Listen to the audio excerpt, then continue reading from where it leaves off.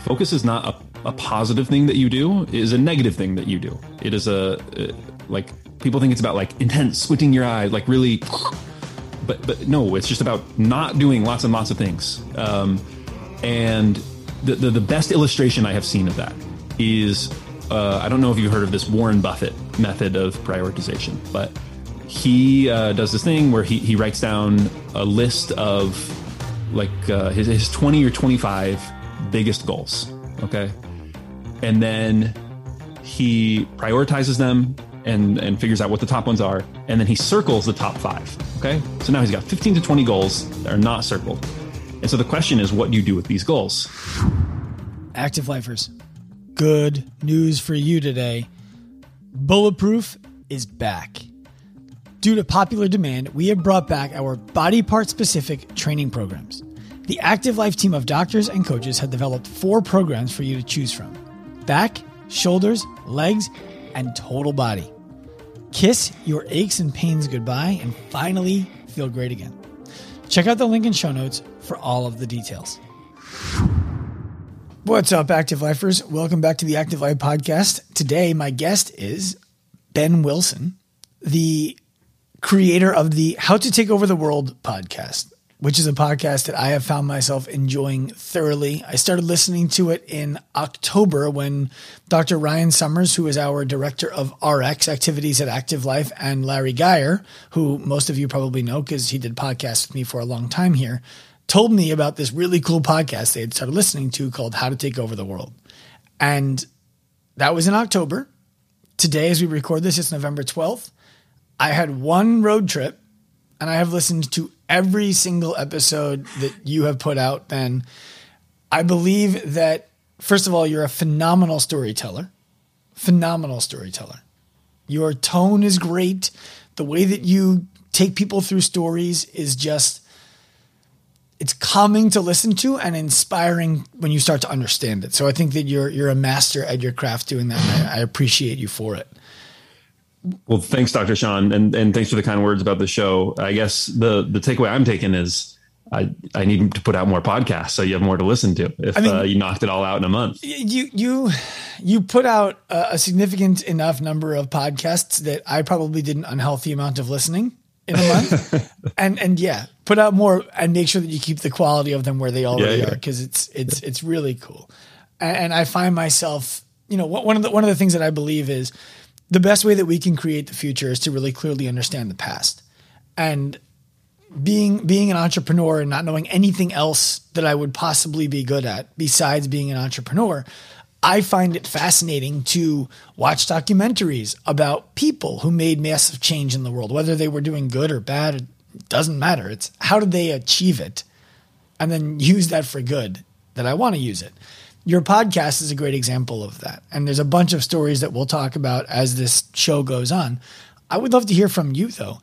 Is there anybody who you ever researched for one of your shows or otherwise who taught you more about how you wanted to live your life than anybody else in particular? The thing about the way I do this is I'm always just following my curiosity. There's no rhyme or reason to how I pick who I'm going to study next. And so it's really just it's just a matter of passion and what I'm feeling interested in. So my answer is basically it's whoever I'm studying right now. Right. So I'm coming to a close on Alexander the Great, and I started to study Brigham Young and Joan of Arc. Just kind of both of those are kind of different change of pace from what I've been doing in the past. But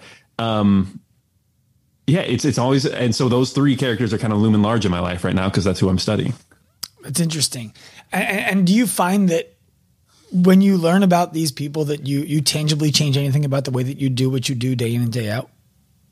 Yeah, it's just a little like there's almost a biological thing that happens to you when you get immersed in a story like that.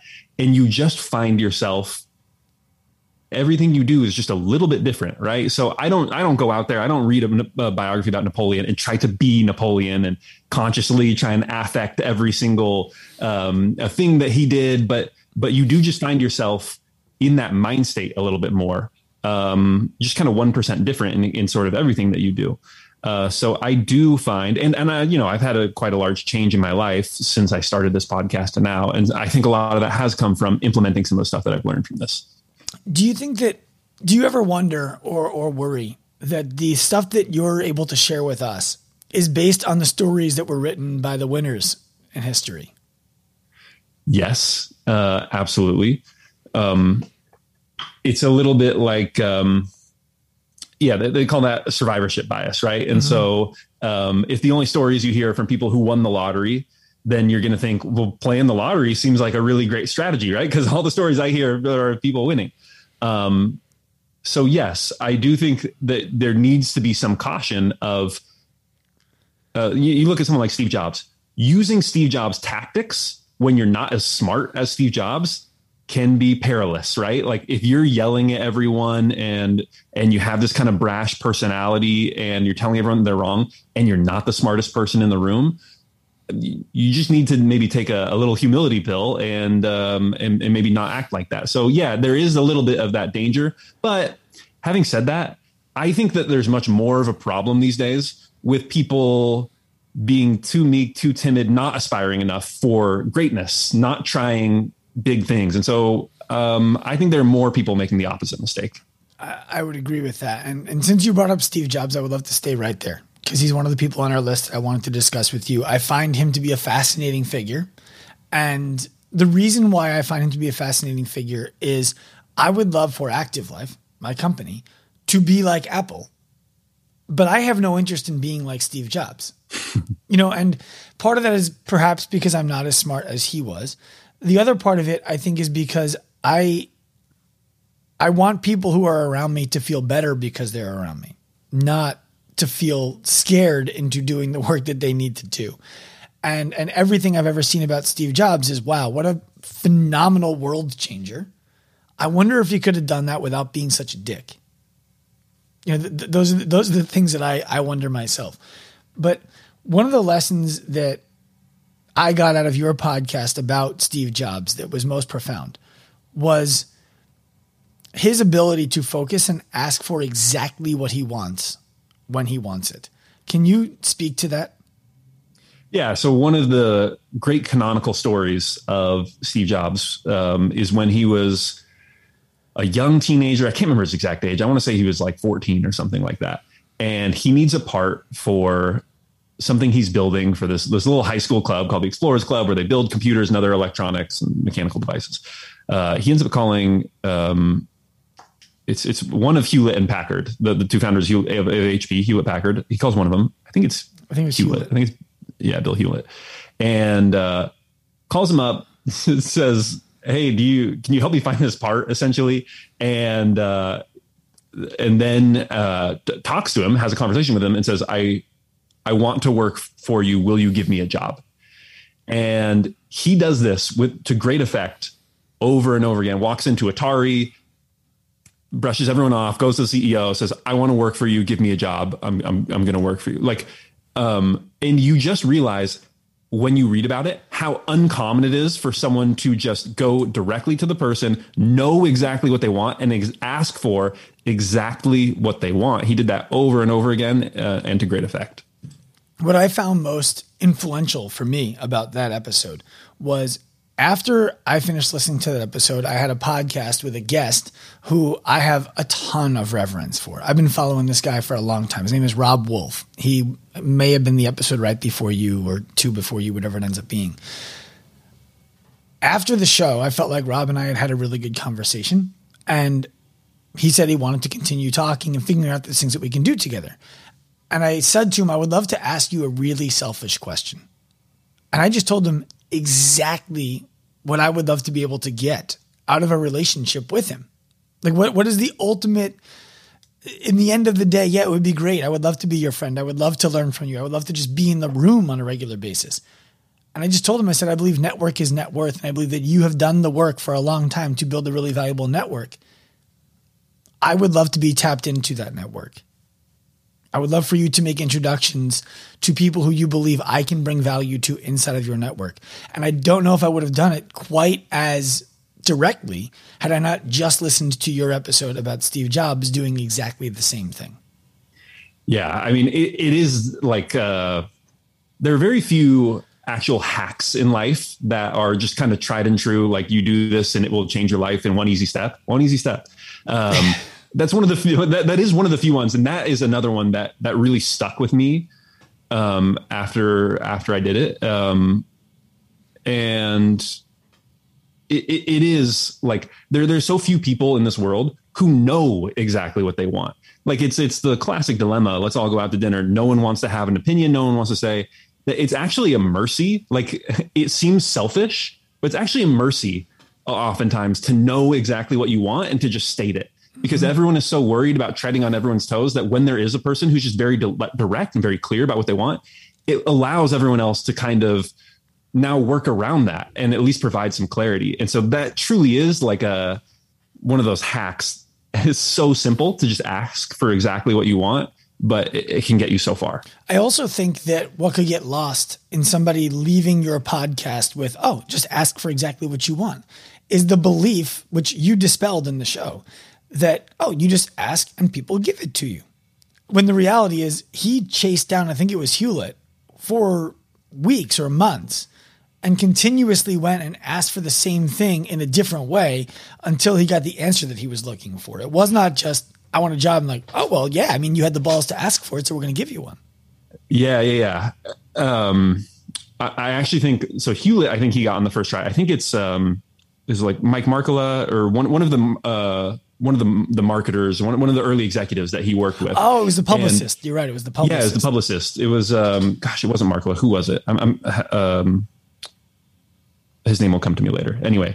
But so he was already famous. He had worked with Intel. He'd done all these famous marketing campaigns. He calls him up and basically his secretary is like, get lost. Yeah. So he calls back the next day and he calls every day for like 2 or 3 weeks. And finally his secretary is so exasperated that she tells her boss, like, hey, will you please just talk to this guy, get him off my back.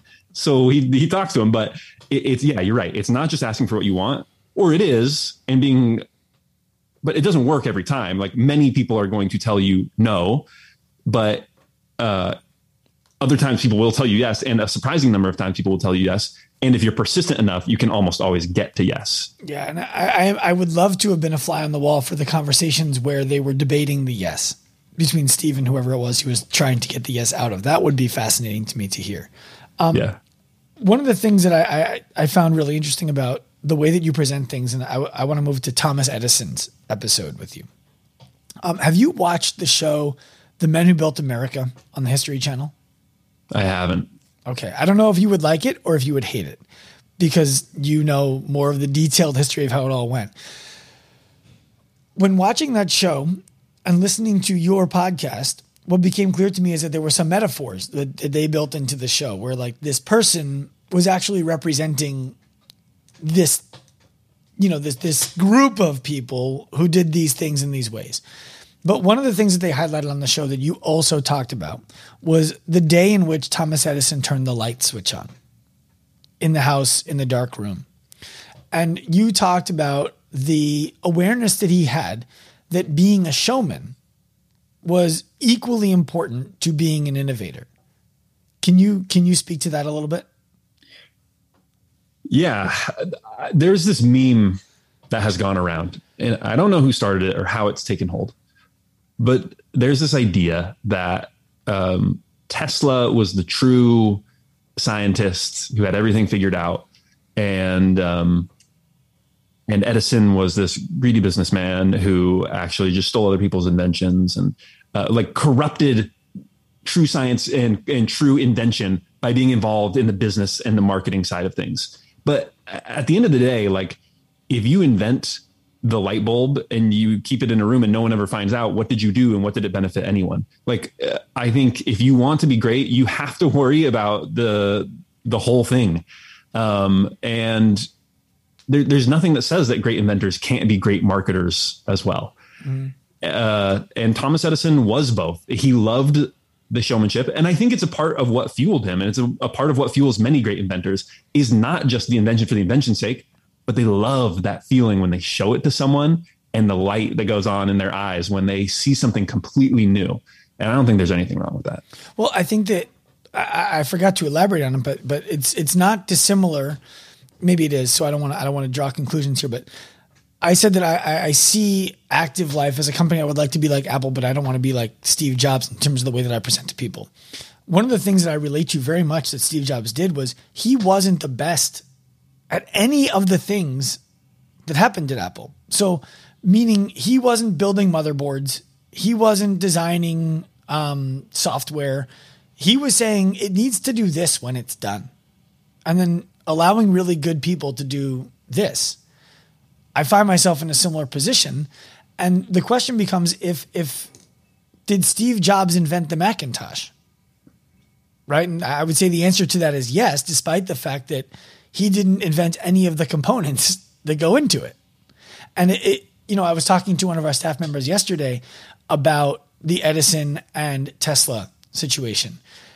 And I was explaining how you described it on the podcast, that Edison would say, this is what we want to do right now. We need to develop this right now. And then he had a team of people in his office, in his lab, who all worked together to build that thing. And yeah, someone like a Tesla may have been more high skilled than other people there and may have finished things.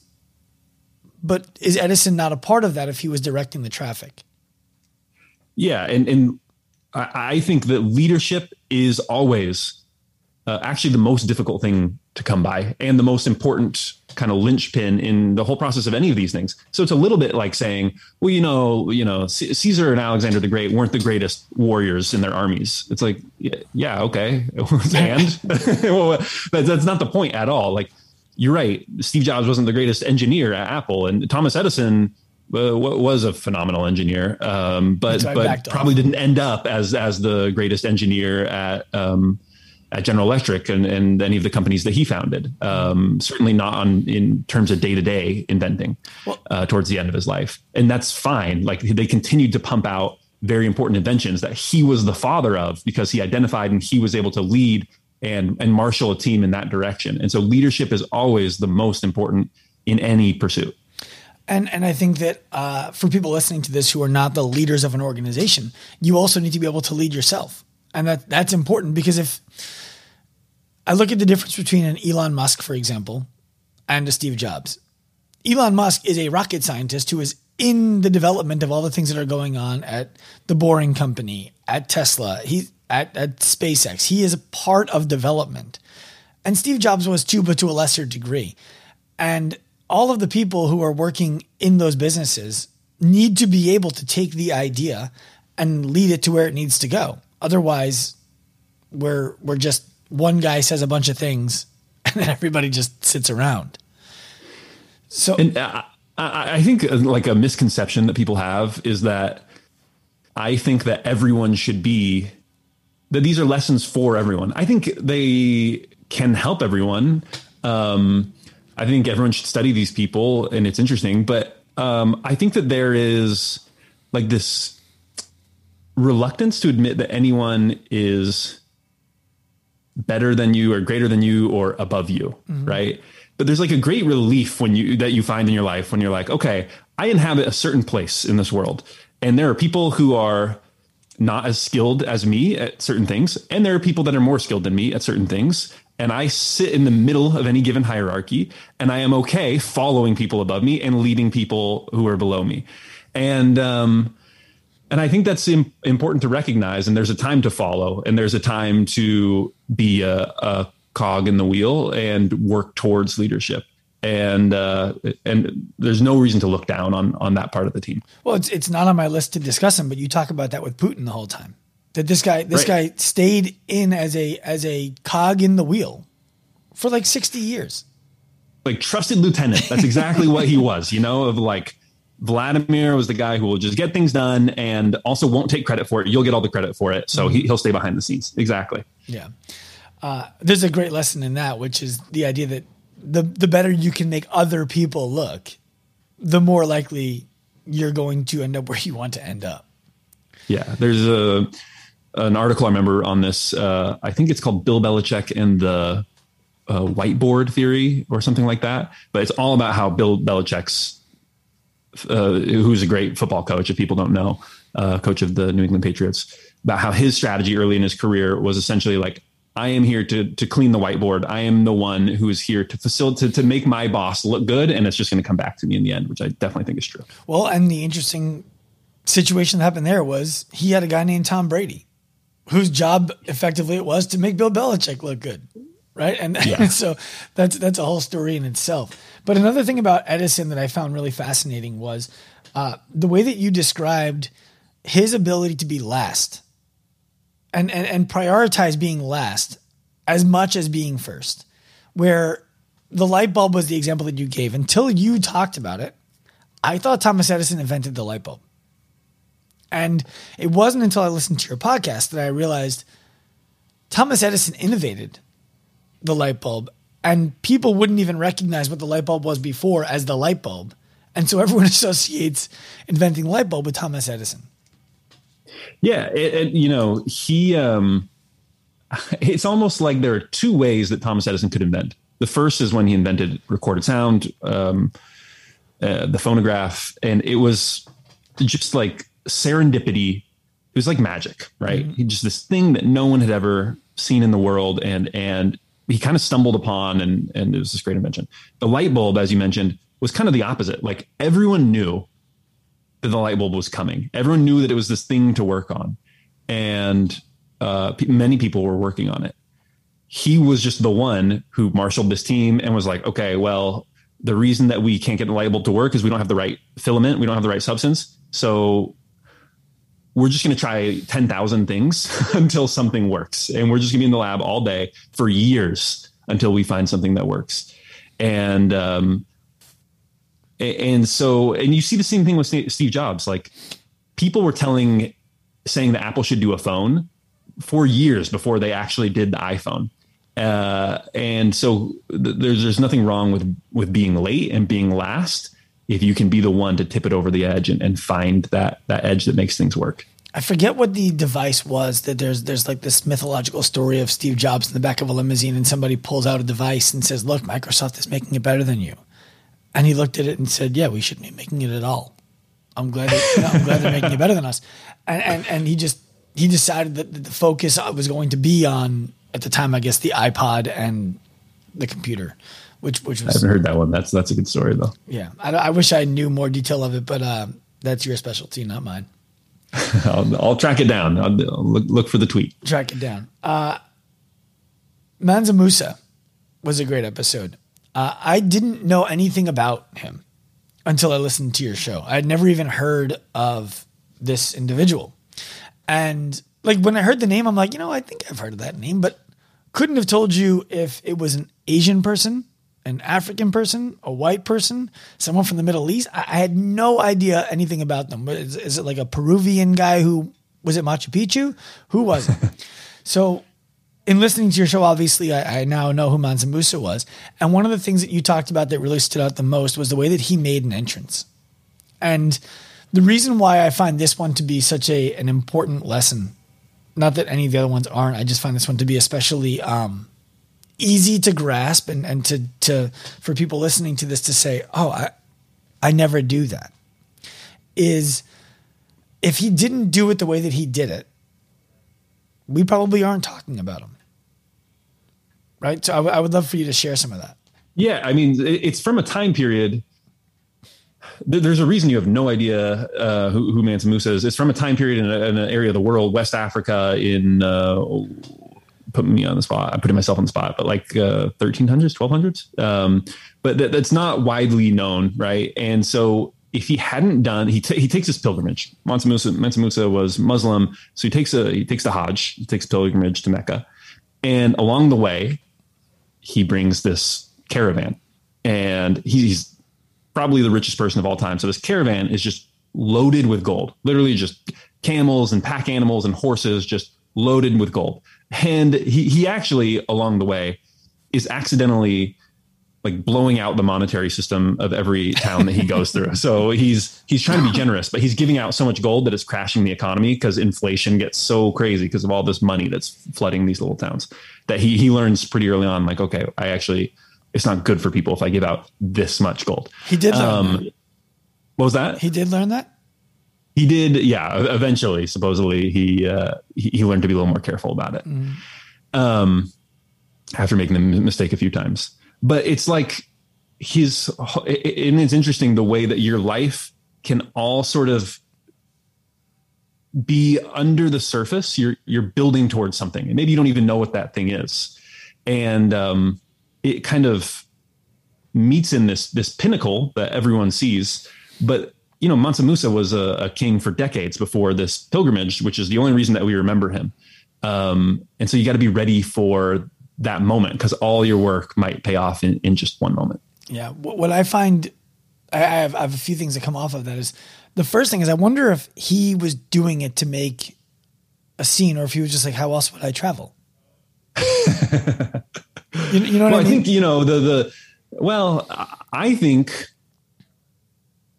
to make a scene partially, I think there's probably also a degree to which he was just a legitimately pious person and was hoping to be charitable and give away some of this money, and was making a scene in order to try and glorify God on this Hajj, which was important to him. I find there to be an interesting parallel, again, bringing it back to Elon Musk, with Mansa Musa and Elon Musk today in maybe a tangential way. But you described how he gave away so much money. It was gold, but let's just, for today's terms, we think about it as money because it will be less confusing to conceptualize, that he devalued money wherever he gave it away. And I don't know if you saw, but recently somebody called out Elon Musk and said with only 2% of his wealth, he could solve world hunger. And he tweeted back, if somebody can show me the plan and we can open source the accounting, I will cut the check for $6 billion today. I will sell $6 billion of Tesla stock today and fund it. Have you seen that? Yes. It was such a good exchange. It was amazing. And then the head for UN, whatever it was, fight to end poverty, whatever his position is, says, well, that's not really how we do things. We should chat. And Elon says, no, look, dude. And yeah, it is interesting. It does show you sort of the intractability, the difficulty of solving some of these issues that, like, you can literally have all the money in the world like Mansa Musa did and just try and give it out, and you're going to have some second order consequences that maybe you didn't anticipate. Well, and one of the things, I don't know how much you know about the fitness space, Ben, but one of the struggles that a lot of the people who listen to this podcast find themselves dealing with is they want to be able to put out a really high quality level of service. And then they look at what it would cost them to be able to put out that really high level quality of service. And they start to feel bad that there are people who they would like to be able to help who would not be able to afford to work with them if they charge those kinds of prices. And so they do their best to get as close to that quality of service while still being at a price that they believe is affordable. And everybody ends up getting less than what they would like to be able to get because they're able to give less than they would like to be able to give. Yeah. I do think that there is something to be said for, I understand that impulse, obviously, like there are people that you want to help, but I do think that there's a lot to be said for not compromising on your vision, and on your dream, and kind of letting the chips fall where they may, right? Like, if that's not your, like, you're trying to help people, but if your vision isn't to run the style of service that's going to actually work at that price point, then you're falling in the middle. And that's one of the things you see is one of my big takeaways from all of these stories is just never fall in the middle, like never kind of go halfway. As they say in The Office, never half-ass it, always full-ass it. Well, can you give an example of perhaps what the middle would look like? And so, like, I'll tee it up for you, I guess, and give you some simple ways to think about it. And not that you're not smart enough to do it yourself, and you can come around with something better if you have it. But to me, the middle would be something like Steve Jobs compromising. And I would love to hear from you an example of where that could have happened and what that may have done. Yeah. So it's interesting. I mean, I think actually the easiest thing to look at is Apple after Steve Jobs left in the 90s, right? So this is the in-between, yes? The in-between period. So he gets kicked out, he goes to Next, starts his new company, and everyone starts making these very practical decisions. that Steve Jobs had refused to make. So, hey, Steve Jobs is crazy about only making a few models and making them great. But like, let's just go down market a little bit and we'll release all these different variations of these different computers that appeal to different people. Essentially, Apple just says, what have we been doing? Let's make a computer for everyone. Let's appeal to everyone. And so they have low-end computers, they have medium, they have high-end computers. And then you get a situation where like the market is flooded and everyone is confused by the amount of offerings that Apple has. No one can really tell you anymore what Apple stands for and what an Apple computer is compared to any other computer. They lose all of their differentiation. Steve Jobs then famously comes back and says, okay, he draws a 2x2 on the whiteboard and says, laptops, desktops, consumers, professionals. He says, we're going to have one computer for each of these people. That's it. 4 computers. Okay. Maybe there are people who want a lower end computer. They don't get one, like that they can buy something else. That's just Apple is going to do these 4 things. And so to me, like Apple in that interim period is an example of someone falling in the middle and just compromising their vision to try to appeal to everyone. And what's hard, I think, for people to conceptualize, at least I'm finding myself even, is if you weren't paying attention in the 90s, what did that mean? What did that look like? What was Apple then compared to what is Apple now? Yeah. And for those people who don't know, Apple was months away from bankruptcy when Steve Jobs came back and took back over. The company was essentially done. Like people were jumping ship. And he was able to save it. And the product that essentially saved Apple is, I don't know if you remember those colorful iMacs that came out. I do. I don't know. It was like 99 or something like that. That had the blue and the orange and all those, that product saved Apple. And that was Steve Jobs and Johnny Ive's brainchild, but it was probably going to go under in a matter of months before he took back over. Insane. And now it's basically an economy in itself. Yeah, it's the second most valuable company in the world. It was the most valuable company in the world until a month ago. Yeah. Who passed it? Microsoft. Really? Can you believe that? Yeah. After all this time, Microsoft back on top. The race is still on. That's amazing. Peloton needs to find somebody in Steve Jobs' lineage to bring him back. Yeah, I think that there's a lot of companies that could benefit from that type of leadership, obviously. So, okay, there are 2 more cases that I would really like to get to from your show to discuss, because I think that they bring valuable lessons about today. And all of the things that we've talked about, I think, bring valuable lessons to today, and we can tie them up before we wrap. But the Rothschilds, again, another example of, I've heard that name. I don't know who they are, though. And then when I listened to the podcast and you start talking about you were looking to find who the most wealthy person of all time was, and I guess by factor of these things, with the way we measure money, and Mansa Musa was before modern currency and these kinds of things, we have to go with the Rothschilds. I knew nothing about them. And the 2 biggest things that I gleaned from that podcast, or those 3 podcasts, if I remember, it was 3, a series of 3. Yeah, that might be right. I don't remember. Yeah. Was number 1, they had some core values that everything always came back to. And number 2, they prioritize a very specific kind of education. I would love for you to start with the core values. Do you remember what they were? When I think of their core values, I think back to Mayer Amschel, the first Rothschild, and he was unfailingly honest. So the very famous story about him is he had a nobleman nearby. He managed his money, essentially. He was his banker, right? So he has all of his money. And what happens? Napoleon comes in and invades. And so this nobleman has to flee. And essentially, Napoleon comes through, liberates the Jews, right? So this is supposed to be a very positive thing for the Rothschilds. There are reasons for them to be very positively disposed towards the French who have just come through and invaded. And there's every reason. This is the territory is occupied for years. So years later, his patron comes back And the famous story is that he says, look, I understand there was a war. My fortune is gone. Is there anything left for me? And Rothschild essentially comes back and says, oh, no, I've got it all here. And I've got the interest that I was collecting while you were gone. And it's like he had that perfect excuse to just like take the money and run. Mm-hmm. But it was worth so much more to be a trusted actor that everyone knew like is going to be above board with me every single time. I can trust this guy with my money, and I can trust that he is going to be an agent that will always act in my best interests.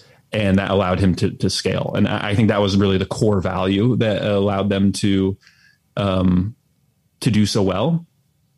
It's interesting that you bring up the education, because their education was entirely practical, right? So for those first couple generations, those boys were in the family business, were doing the banking from the time they were like 12, 13 years old. They start running errands, and then they quickly get into the minutia of actually being bankers. And there is a very direct correlation from when they start sending the kids to college to when the performance starts to drop within the family. Once they start being educated just like everyone else, and they kind of lose that focus, they lost their edge. So we got to stay there for a second, because that whole thing is fascinating to me. And I've talked to my wife about this at length. And there's an old Japanese, I believe it's Japanese business rule that the third generation does not inherit the business. I don't know if you've ever heard that before. But so I believe it's Japanese, and I believe I learned about it when I was reading the book Shoe Dog by Phil Knight, the founder of Nike. And if my recollection is serving me, the story is founder builds a successful business, has a child. That child growing up watched that founder build that business. They saw the things that needed to happen, whether they understood them or not. They knew they were coming home late at night. They weren't always available during the day, during the week. We weren't always flying private. We weren't always going on these lavish vacations, and it took a lot of work to get here. So they appreciate that. And they do everything that they can to emulate the former, but they don't have to all the time. And so now their younger generation sees what they did, and they were born into money. Their life was easy from day one. And they were like, yeah, this isn't so hard. And so the Japanese started to see that this would happen over and over and over again. I don't know where that all started. And then they said, our rule in business is that we do not allow the third generation to inherit the business. We sell it to somebody else before that happens. Yeah, it's a really interesting rule. And like, as evidence of what you said, there's actually, I found it very touching, this incident where, so the founder of the Rothschild dynasty, Mayer, has 5 sons. Okay. And they go to kind of the 5 corners of Europe, and they're running banking houses in different corners of Europe. And it's exactly what you said. Like, they grow up pretty poor. Like, their dad's doing okay, but they grow up in this little townhouse in Frankfurt, and they all sleep, the 5 boys to a room, right? They're all sleeping in the same bed. And now they're all very extremely wealthy, and they have some conflict over something, how they should manage the money, what they should do. And so they're arguing about it. And you can see it just has the chance to tear this family apart. And one of them says to the other, we're going to work through this. Were we promised anything more when we were sleeping in the attic of our house in Frankfurt? In other words, like, okay, well, in the grand scheme of things, like, we grew up poor. Like, I slept in the same bed as you until I was 16 years old. We're both billionaires now. Like, none of this really matters. Like, we're going to work through this, obviously, because we're family, and we're so close to this origin story that, like, we can see how important this is and what we've really accomplished. And I think you're exactly right that, like, that edge fades over time. And you see it a little bit in the second generation, and then a little more in the third, and then the fourth is just kind of gone. Have you seen the recent viral clip of Shaquille O'Neal, where his kids say to him, it's a good thing we're rich, Dad. And he's like, we're not rich. He's like, I'm rich. We're not rich. I found it to be a funny clip because it is a paradox, right? Like part of the reason that you want to work so hard and build something so large is that you want to have a major impact on the world. And that's the altruistic part of it. If there wasn't something selfish to that altruism, then we wouldn't do it. And at least that's my belief. And so part of that, I think, is we want to make it so that the life of our future generations can thrive. It's the survival of your gene. And it's such an interesting thought to say, if I make it too easy for our genes to survive, then they won't thrive. And it's interesting. Well, and I think if you look at, I don't know if you read the blog Astral Codex 10, but it's very good. I recommend looking it up. It's on Substack, I believe. And he had this week an article about extremely successful families.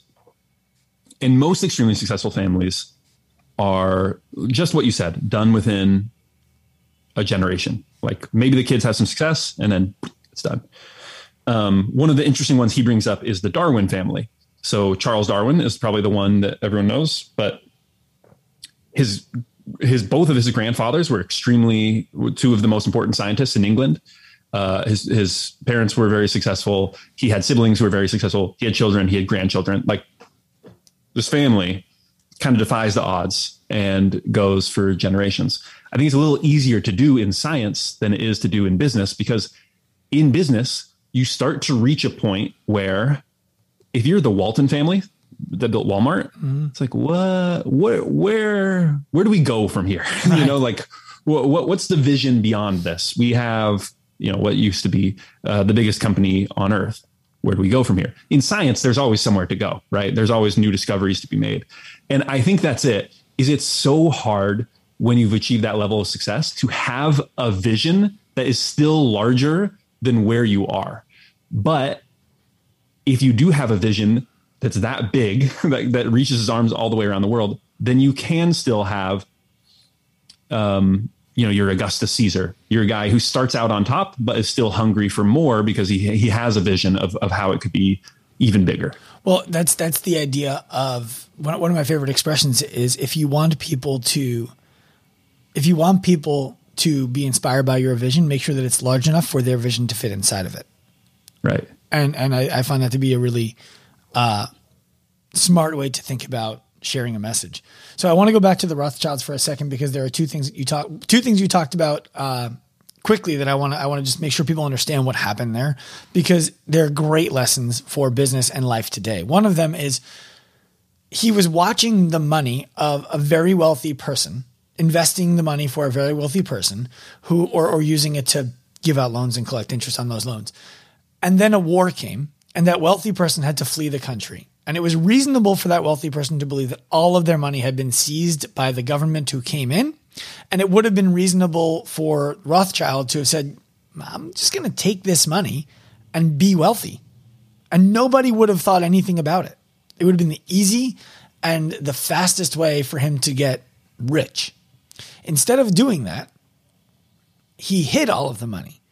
Not only did he not steal it, but he took the risk of hiding it from the French who came in to liberate him, right? Literally secret tunnels under his house to keep it hidden. Right. So it was going to the wildest degree just to maintain integrity. And I think that that's a phenomenal lesson. And it's we talk about all the time on this show, and I know you're probably not an avid listener yet, Ben, but we talk about only selling to people who are in the market for what you have. And that means telling people who come to buy from you, I don't think you should spend your money here. And that is a very small thing that people have a very hard time doing.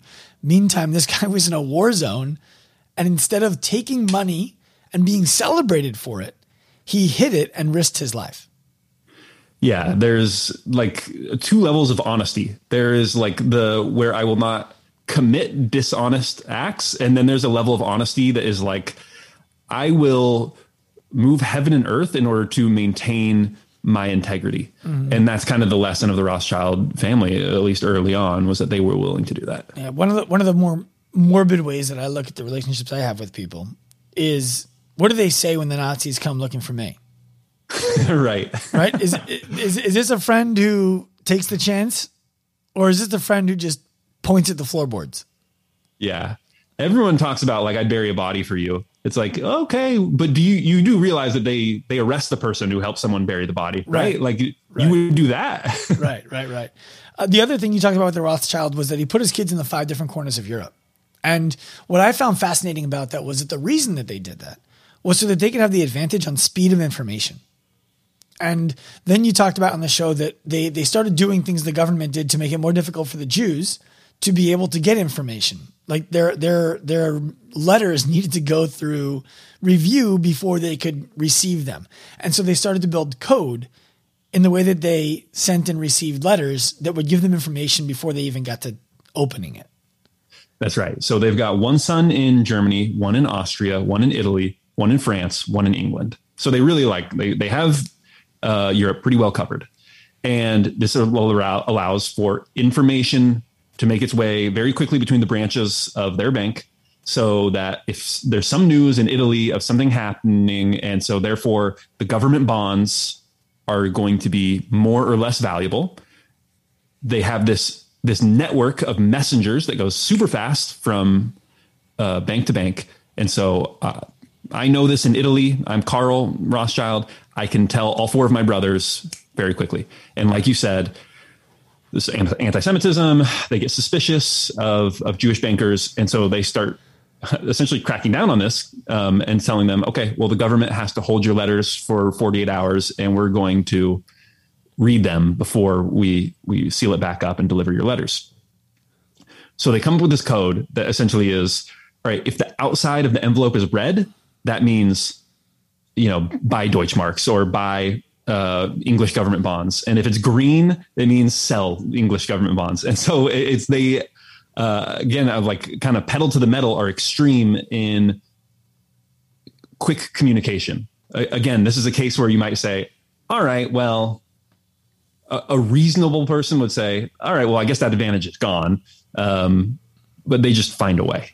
Yeah. Being unreasonable is something I'd love to think about. Yeah.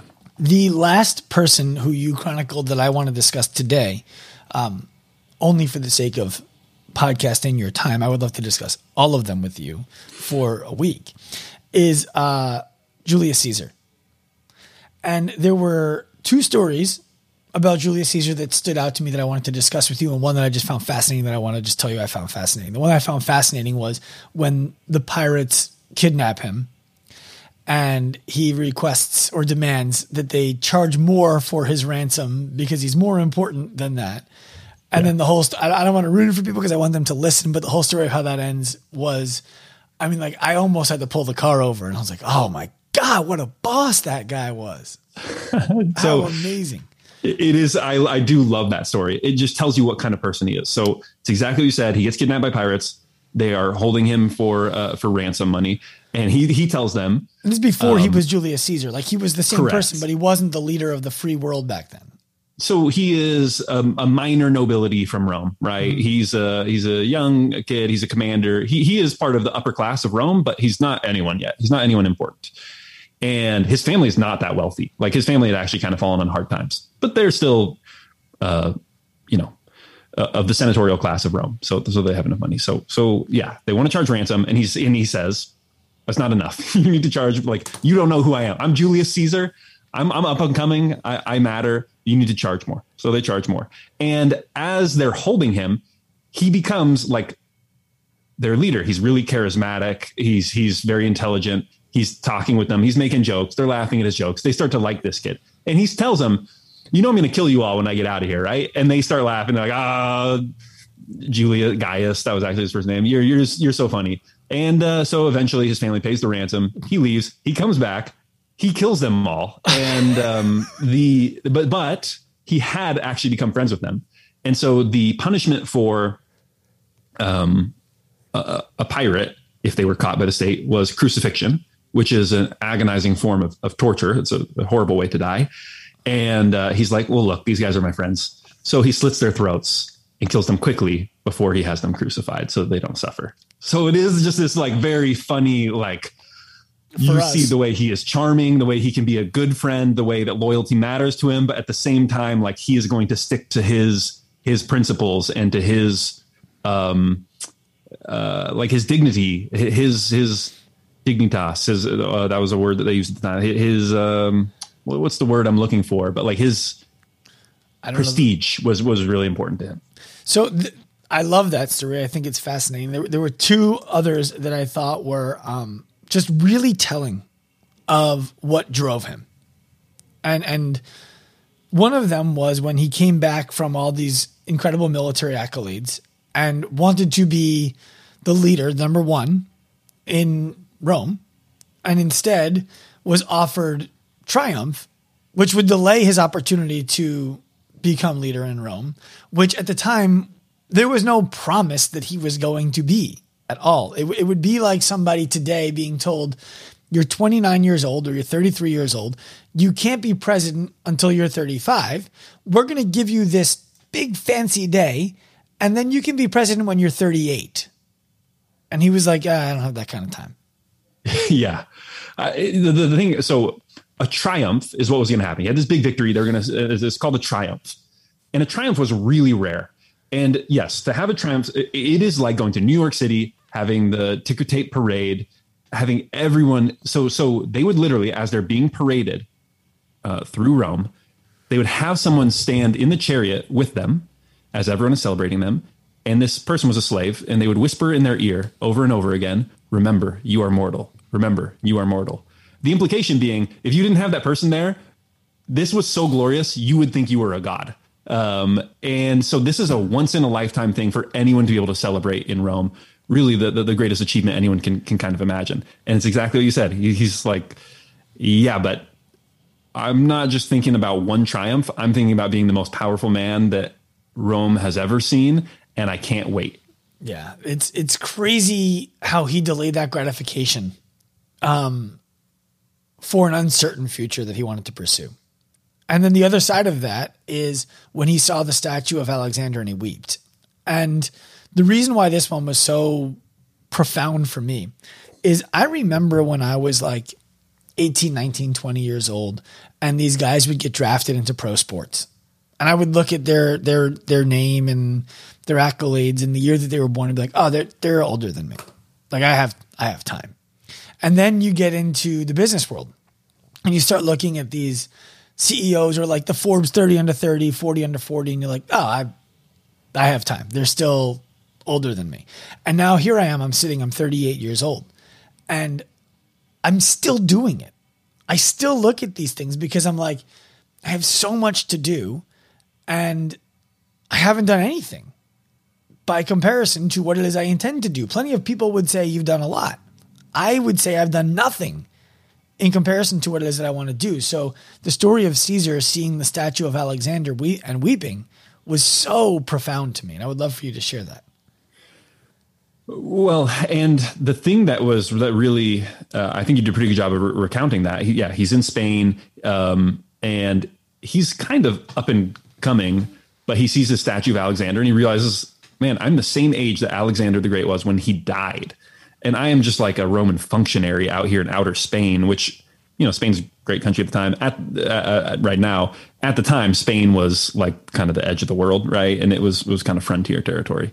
And he sees the statue of Alexander. He's like, I got to get back to Rome. Like, I got to get started. And the thing that really brought this story home for me was reading about Edison when he reads about, I think it's Faraday, who was a great inventor before him, English inventor and scientist. And he's reading Faraday's biography, and he has like almost the exact same thing that Caesar has. He like has a mini breakdown, and he goes, I can't believe how little I've accomplished compared to Faraday. I'm going to hustle. That's the phrase he uses. I'm going to hustle. And similarly, the Edison trajectory goes straight up after that. Mm. And so it is a funny pattern. And it's almost, I do think everyone needs that moment in your life of you need that person to measure yourself against. You need that role model. And it's okay to feel that moment of panic that like, man, I haven't done anything. Everyone kind of feels that. And that's okay. As long as you don't let it bring you down, you let it motivate you. Yeah. I think that Colonel Sanders is probably the last benchmark for anybody who is looking to have that kind of success. He finally hit it like age 64. That's right. Yeah. All right. So by the way, I find it so interesting that Caesar and Jesus just missed each other in terms of age. Yeah. Well, and Jesus was very much living in Caesar's world though, right? The empire that he had built. Yeah. It's interesting what the world would have been had Caesar been born 70 years later than he was born. Yeah. It's interesting to think. So there are 5 very clear things for me, at least, that I took out of the stories that you just shared and the people that we just talked about. And I want to share them with you and get your thoughts on it. And we'll go from there. When I look at Steve Jobs, it teaches me to be direct. Know what you want and be direct about it. Otherwise, you can expect to get less than exactly what you want. When I look at Edison, it tells me to be persistent. That you could do the same thing 10,000 different ways for years. And when you finally do it the right way, your entire world changes and the entire world changes. When I look at Mansa Musa, it's to be bold. It's to avoid shrinking down to what the rest of the world would expect, because that's not who you are. It's not what you're trying to do. And boldness is going to make sure that you're remembered. When I look at Caesar, it's to be extremely focused, turning down the triumph, coming back and killing the pirates, all of those things. And so many other stories in his talk to me about like focus. That's the theme really of all of these, but especially of his. And finally, when it comes to the Rothschilds, it's have integrity. Be a person who is who they say they are when they say they are. And I find those to be lessons that are valuable not only in the times that these people live, but today, and not only in business, but in life. And I'm curious if you would have taken those any different way than the way I did. I think you drew out some of the most important lessons. I also like a lot of the little tactical stuff, right? Of just like small little things that people do. And I think they often, they connect though, right? Those little habits come from those big habits. The one I just wanted to kind of double underline that I've been thinking a lot about recently was the thing about focus. Mm-hmm. And what Steve Jobs said, his famous quote about focus is about saying no. So focus is not a positive thing that you do, it is a negative thing that you do. It is like people think it's about like intense squinting your eyes, like really, but no, it's just about not doing lots and lots of things. And the best illustration I have seen of that is, I don't know if you've heard of this Warren Buffett method of prioritization, but he does this thing where he writes down a list of like his 20 or 25 biggest goals. Okay. And then he prioritizes them and figures out what the top ones are. And then he circles the top 5. Okay. So now he's got 15 to 20 goals that are not circled.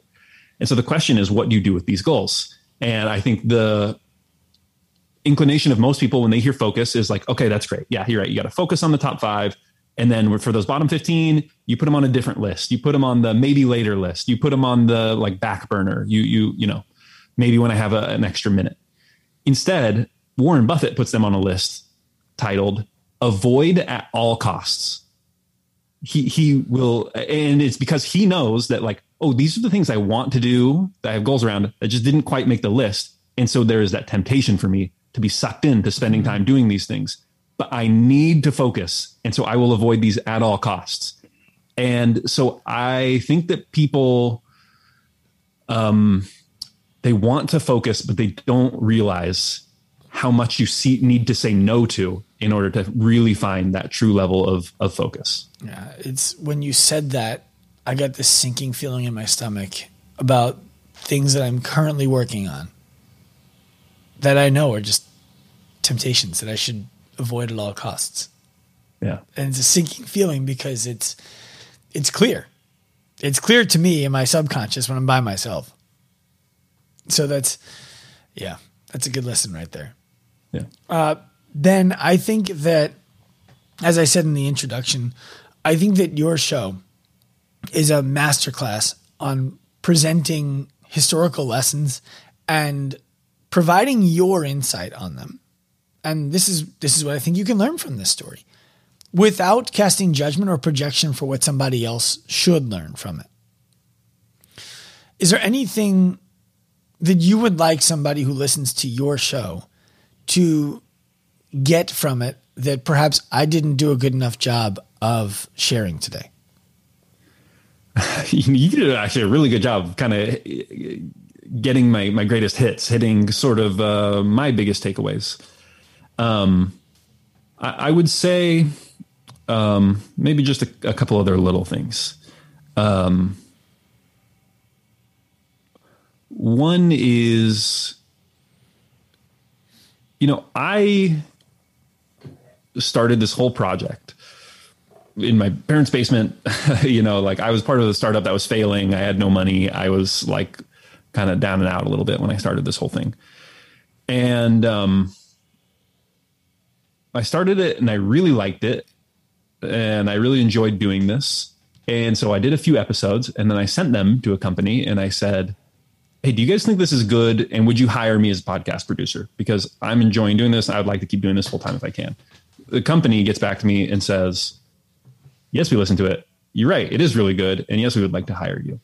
And from there, I just, things went so quickly for me in a way that I was like not anticipating. I then did well at this company. There was sort of one of the top executives left and started his own company. And he hired me to be one of the first employee number one of the top executives at that new company. The company's done well and tons of new opportunities have come and have done really well for me. So one of the things when you study these people, you realize that they're like a shark in water. Like they're able to follow their instincts because it's just a perfect match of a problem and a person who was born to solve that problem. And so what I would say is don't take these solutions, these lessons to be learned, and apply them to the wrong field. Like if it's really feeling like hard work, then maybe you're just not doing the right thing. It's of course you have to work extremely hard to be great at anything, but it should feel a lot like play, and it should feel like you're that shark in water, like you're doing the thing that you were born to do. So just with all these lessons, make sure that you are aiming in the right direction. You're doing the thing that you were born to do. Ben, where can people find you? So if you think of how to take over the world and take the first letter from each of those words, it's HTTOTW. It's one of the worst domain names on earth, but that's go to httotw.com or just search How to Take Over the World wherever you get your podcasts. Thank you. This was amazing. I appreciate the opportunity to interview you. And I want to say this. You mentioned that you emailed the leader of this other company and said, I would love to get your thoughts on this and see if there's a fit. And that ended up with you becoming employee number one in a new company that's done very well. I found you because you share your email at the end of every podcast, or at least frequently on your podcasts. And I listened to it maybe 5 or 6 times before I decided I'm going to email him. And I'm not a person at all who hesitates on these kinds of things, but I couldn't help but believe that I needed to figure out a way to bring value to you before I could just reach out and say, I love your podcast. Like, teeny bopper, so excited, it's Ben. And what I learned from this exchange that you and I just had is that it when somebody puts breadcrumbs out there for you and you believe that person and you should connect over anything, it's imperative that you pick up those breadcrumbs. I maybe should have emailed you after the first time because I knew what I wanted to do. I just didn't know how or anything like that. And I want to commend you for making yourself accessible on your show so that people like me can find you. Well, thank you for reaching out. This has been one of the best interviews I've ever done. You really did your homework and asked questions in an interesting way that has me thinking about some of the stuff that obviously I've researched, but has me thinking about it in different ways. And so this was great. I do, I don't know if you listen to any Gary Vee stuff, but I used to. You can text him, right? And okay, is Gary Vee himself actually going to text you back? Probably not. I'm sure he has a team, but he does his best to be open and accessible to people.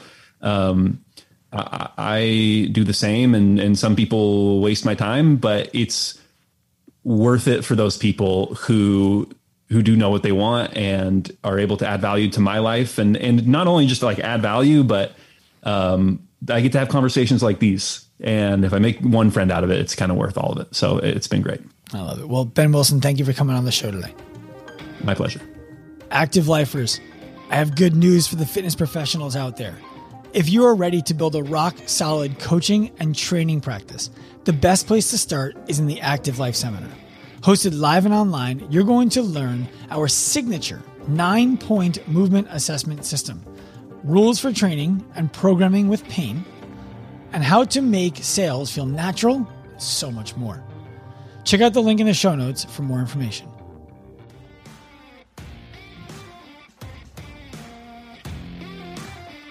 Active Lifers, I have a favor to ask you. If you enjoyed the show, we pride ourselves on bringing value to you through the lens of bridging the gap between fitness and healthcare.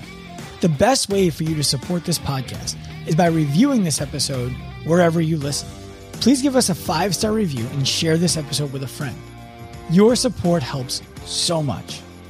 Send a screenshot of your review to us on our Instagram account at ActiveLifeRx. As a thank you, we'll gift you a special PDF with the most common mistakes made when working out and how to correct them.